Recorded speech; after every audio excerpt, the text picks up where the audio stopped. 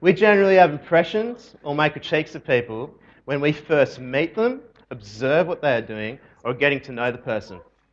The media is so good at portraying the celebrities that we see in such a way that we feel like we just know heaps about them, and it leads us to having an opinion of them. How many times have we heard that Johnny Depp is going to make another Pirates movie? I'm not against that, but come on, another one? He's a good actor. He needs to do other stuff. Or Paris Hilton and the shenanigans she just gets up to. Shenanigans. Or any politician. Or any politician who breaks a promise because they can't keep it.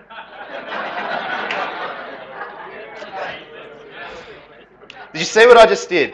I have been presented with 3 different people, and I've been given an impression of them based on what I've heard, seen, or read. The first was that I accept Johnny Depp is a good actor, but to do more pirate movies is kind of the same old stuff. Paris Hilton, you just turn on the news, and she's probably living the high life, or she's in jail. Politicians? Enough said. I want to show you tonight that we can also have an impression of Jesus by what he says and what he does. So, the big question that we are going to answer is, what is Jesus here to do? We'll answer that question by going through 3 different possibilities of what Jesus is here to do from the passage we just read, and we'll also see the response of the people, and then finally of Jesus. The first possibility we'll deal with is he here to heal people? Is he here to be a doctor? Let's read from verses 38 to 40 of chapter 4. Jesus left the synagogue and went to the home of Simon. Now Simon's mother-in-law was suffering from a high fever, and they asked Jesus to help her. So he bent over her and rebuked the fever, and it left her. She got up at once and began to wait on them. When the sun was setting, the people brought to Jesus all who had various kinds of sickness, and laying his hands on each one, he healed them. I want 2 things to notice here. Jesus heals as part of his ministry, but a second is weird in that he rebukes sickness. That's weird. Weird because Jesus is telling sickness to stop what it's doing as if it's human. It's like me going up to someone and who has a cough and going, "Leave him!" I don't know why I'm British. You're hurting the person's throat and making it so others may get sick. It's kind of like that. I don't know where that came from. Jesus rebukes sickness as if it's a person. It's not that, like a doctor, he gave medication and over time it healed the person. No, he told the fever to leave, and it did. Now, I think the reason behind it is that sickness is a result of sin or evil entering our world. So for Jesus to rebuke it wouldn't be that surprising. But it also shows a couple of things about Jesus. He has power to heal people of sickness because he is compassionate, and he's in control over sickness. That's a part of Jesus' ministry, what he does, and that's the impression we get here. But is that the purpose of why Jesus is here? To be a doctor, to heal people. Healing does happen in our world, but there's a danger I want you to be aware of. And I'm going to use the phrase here and now to explain the dangers from here on out. There is a gospel out there that claims you will have here and now health and wealth if you trust in God. The prosperity gospel. This is not the gospel. Those who preach, teach, and believe it can miss that the blessings of wealth and health are meant to point to Christ as the generous giver, so that we are thankful to him. God may bless you by healing you of sickness or giving you wealth. But if that doesn't point you to being thankful to Christ, then the danger is being sucked into a here and now way of thinking. But is Jesus' purpose to be a healer? The short answer? Nah. We'll come to a full answer after the second possibility. So the second possibility is he here to exorcise demons? Let's have a look at verses 33 to 36.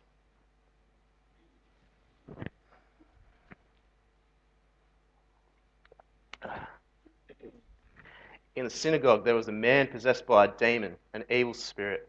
He cried out at the top of his voice, "Ha! What do you want with us, Jesus of Nazareth? Have you come to destroy us? I know who you are, the Holy One of God." "Be quiet," Jesus said sternly. "Come out of him." Then the demon threw the man down before them all and came out without injuring him. All the people were amazed and said to each other, "What is this teaching? With authority and power he gives orders to the evil spirits and they come out." And then go down to verse 41. "Moreover, demons came out of many people shouting, 'You are the Son of God.' But he rebuked them and would not allow them to speak because they knew he was the Christ." What do we make of that? We don't see demon possession nowadays. Is it myth? Well, this account actually shows us verifiable tests to prove that it's real and historical. Verse 31 gives us the location, Capernaum, Galilee. Verse 32 gives us a bit of Jewish tradition, the Sabbath day. And it also gives us a place of worship in verses 3 and 38, the synagogue. People's names / titles are also used in here.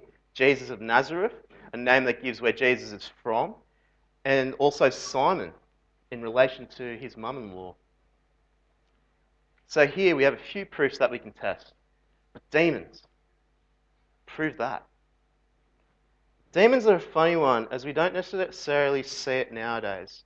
And I wonder if that's because, one, we have the things of here and now that actually draw us away from the reality of God. That is, we have temptations of lust, money, power, material possessions, whereas the people back in those times, and even in Eastern cultures and third world countries today, are more attuned to the spiritual things. So things like witch doctor, things like voodoo, they're practiced in the world. That's the first point. Second point, because Jesus is God, it would make sense that there would be not just physical hostility from people towards him, but also spiritual opposition. We've already seen the devil tempt Jesus earlier in this chapter. It's not like it ended there and Jesus was free to do his ministry. Demons would have wanted to challenge Jesus heaps so as to catch him off guard and draw people away from God. And thirdly, it shouldn't be much of a surprise when we talk about demons, because as Christians we also talk about God. We talk about the Holy Spirit. We talk about angels. This isn't meant to freak you out. And I'm guessing you're not freaked out because we have books, movies, TV shows on vampires, supernatural events, ghosts. Something I've been reflecting on is we generally tend to enjoy that kind of thing. We're drawn to those things and see it as entertainment. I hate some of these things. I remember when I was in college and I was doing film score writing, we had to watch these different genres. And I remember, not that I'm recommending this, watching the movie, the original one, The Exorcist.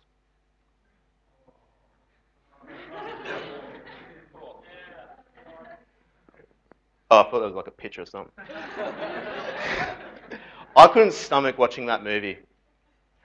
But many people in there, while we're watching this movie, taking down notes on the score and like all this stuff, I'm like going, ugh, gotta listen, gotta watch, freaking out. But the funny thing was, these guys were laughing at it. I'm not usually good with horror movies. I usually walk out with a limp because I've jumped out of my seat too hard.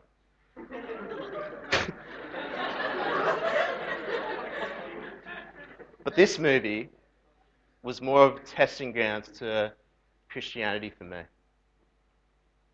I wonder whether people were laughing because we have desensitized ourselves from the things that, and we regard them as myth, therefore enjoying it as a form of entertainment. But these things are such a reality for so many people. Now, there's probably a few responses that I could go into, but I don't think I'll have heaps of time. So maybe come and chat to me later about that kind of thing if you have any questions. What we do want to look at here is the response the demons have to Jesus. So verse 34. Have a look there. Ha! What do you want with us, Jesus of Nazareth? Have you come to destroy us? I know who you are, the Holy One of God. We see that in this instance, the demon says 4 things, 2 of which are titles of Jesus, 2 are questions. There are 3 things I want to focus on, and the third one is actually found in verse 41, Son of God. So the 3 things are the titles of Jesus. Jesus of Nazareth is the first one. It's used here like when we use our last name to determine which Josh, which Jordan, which Amy, or whomever we're talking about. That's how it's kind of used here. Holy One of God is a title that suggests that Jesus is holy, that is set apart for the work, the ministry of God. Son of God is at one level the relational status of Jesus to God, but on a grander scale, it was what was said of the prophesied, the Messianic King. So if you're taking notes, jot down Psalm 2:7 or 2 Samuel 7:14-16. Messiah just means Christ, which means King. God's King. Now notice how Jesus doesn't respond. He doesn't accept them and is just like, yep, you nailed it. That's who I am. He rebukes them and keeps them silent because they knew he was the Christ. Is he contradicting himself here? No.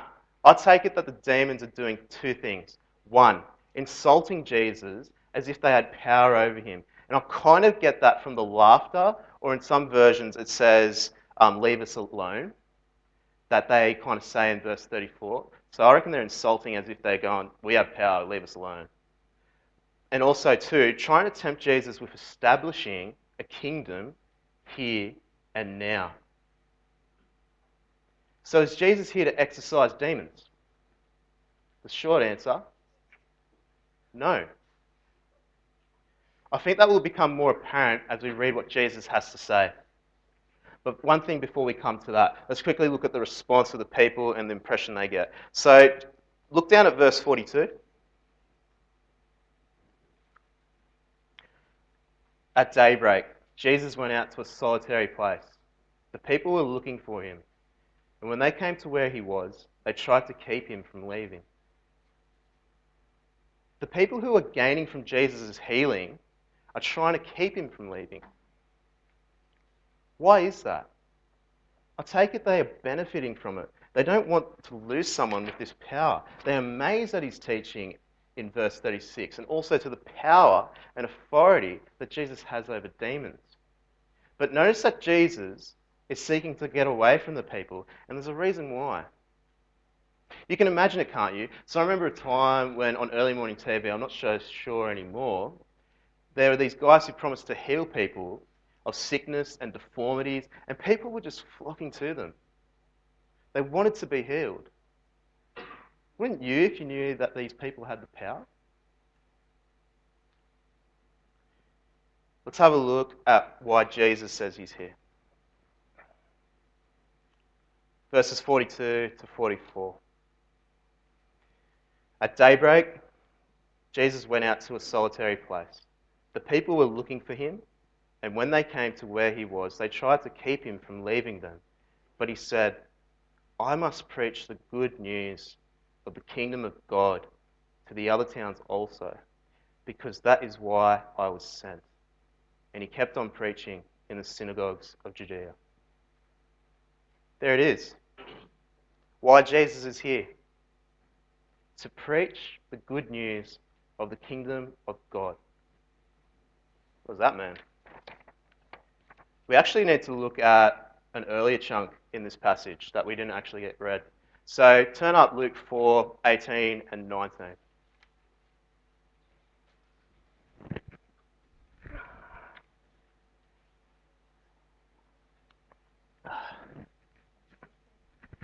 The Spirit of the Lord is on me, because he has anointed me to preach good news to the poor.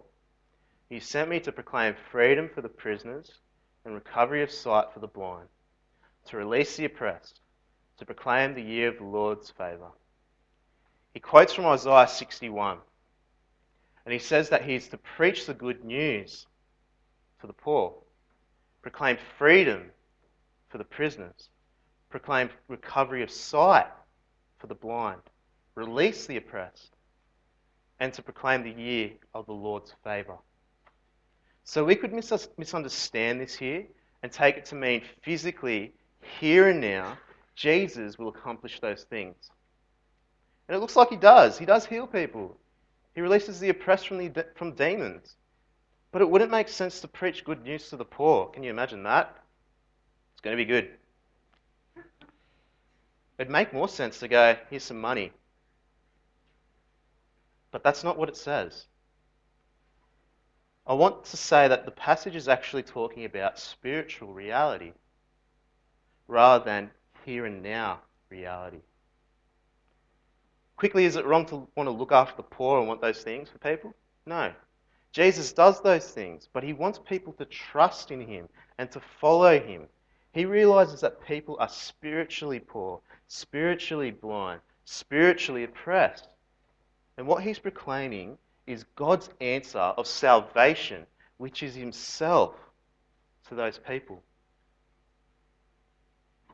Here's where I want us to lift our eyes to what Jesus says earlier, to preach the good news of the kingdom of God. The kingdom of God is not of this world. It's God with his people in perfect relationship. That comes about from what Jesus does further on in this book. He dies, then rises again, then goes into heaven. If it was all about the here and now, why did Jesus die? Why did he rise again? Why did he go into heaven? Here's the answer. And this is the true gospel. He died so that we can have a relationship with God. He rose again so we could have hope of having life forever with God.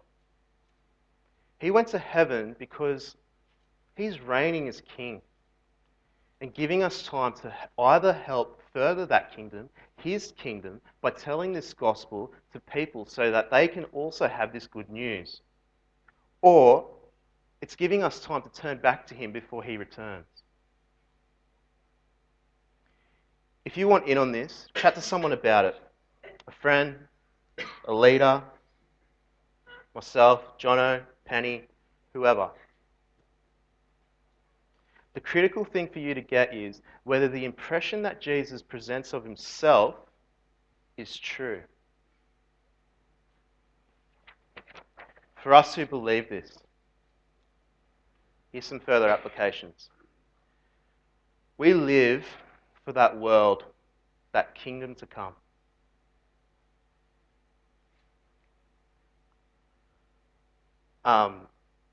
If you want to know what it looks like, jot down Revelation 21,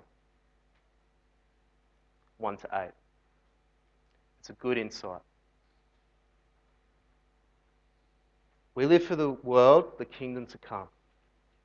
Therefore, get into ministry that proclaims the kingdom of God. In any ministry we are doing, we need to be proclaiming the kingdom of God. In those ministries, whatever they are, let's do it joyfully. As we are serving, not as if, as we are serving to glorify God. Let's do ministry to edify, that is to encourage each other so that we are pointing to Christ.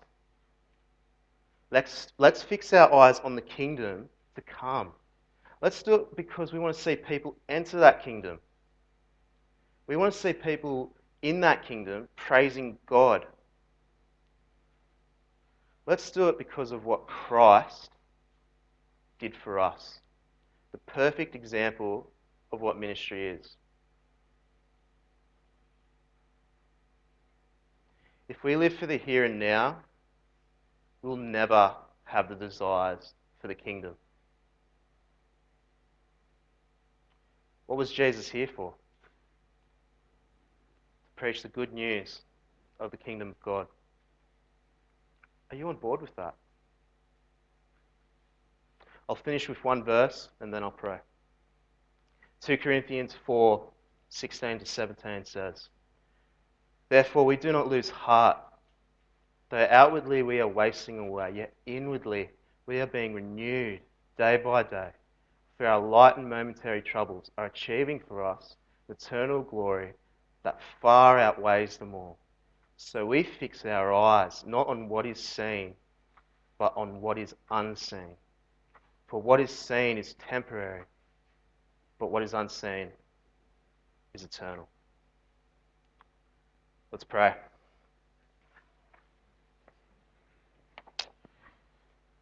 Heavenly Father, we thank you that you have a heart for those who are sick, who are poor, who are hurt.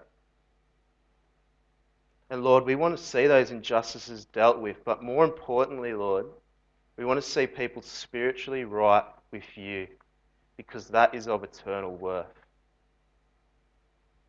We pray that we would be people who live for the kingdom to come, looking forward to the kingdom where there is no more crying, no more hurt, no more pain, no more sickness. We pray that we would remember the example of Jesus and what he did to bring about that kingdom. And Lord, we pray we would praise you forever. Amen.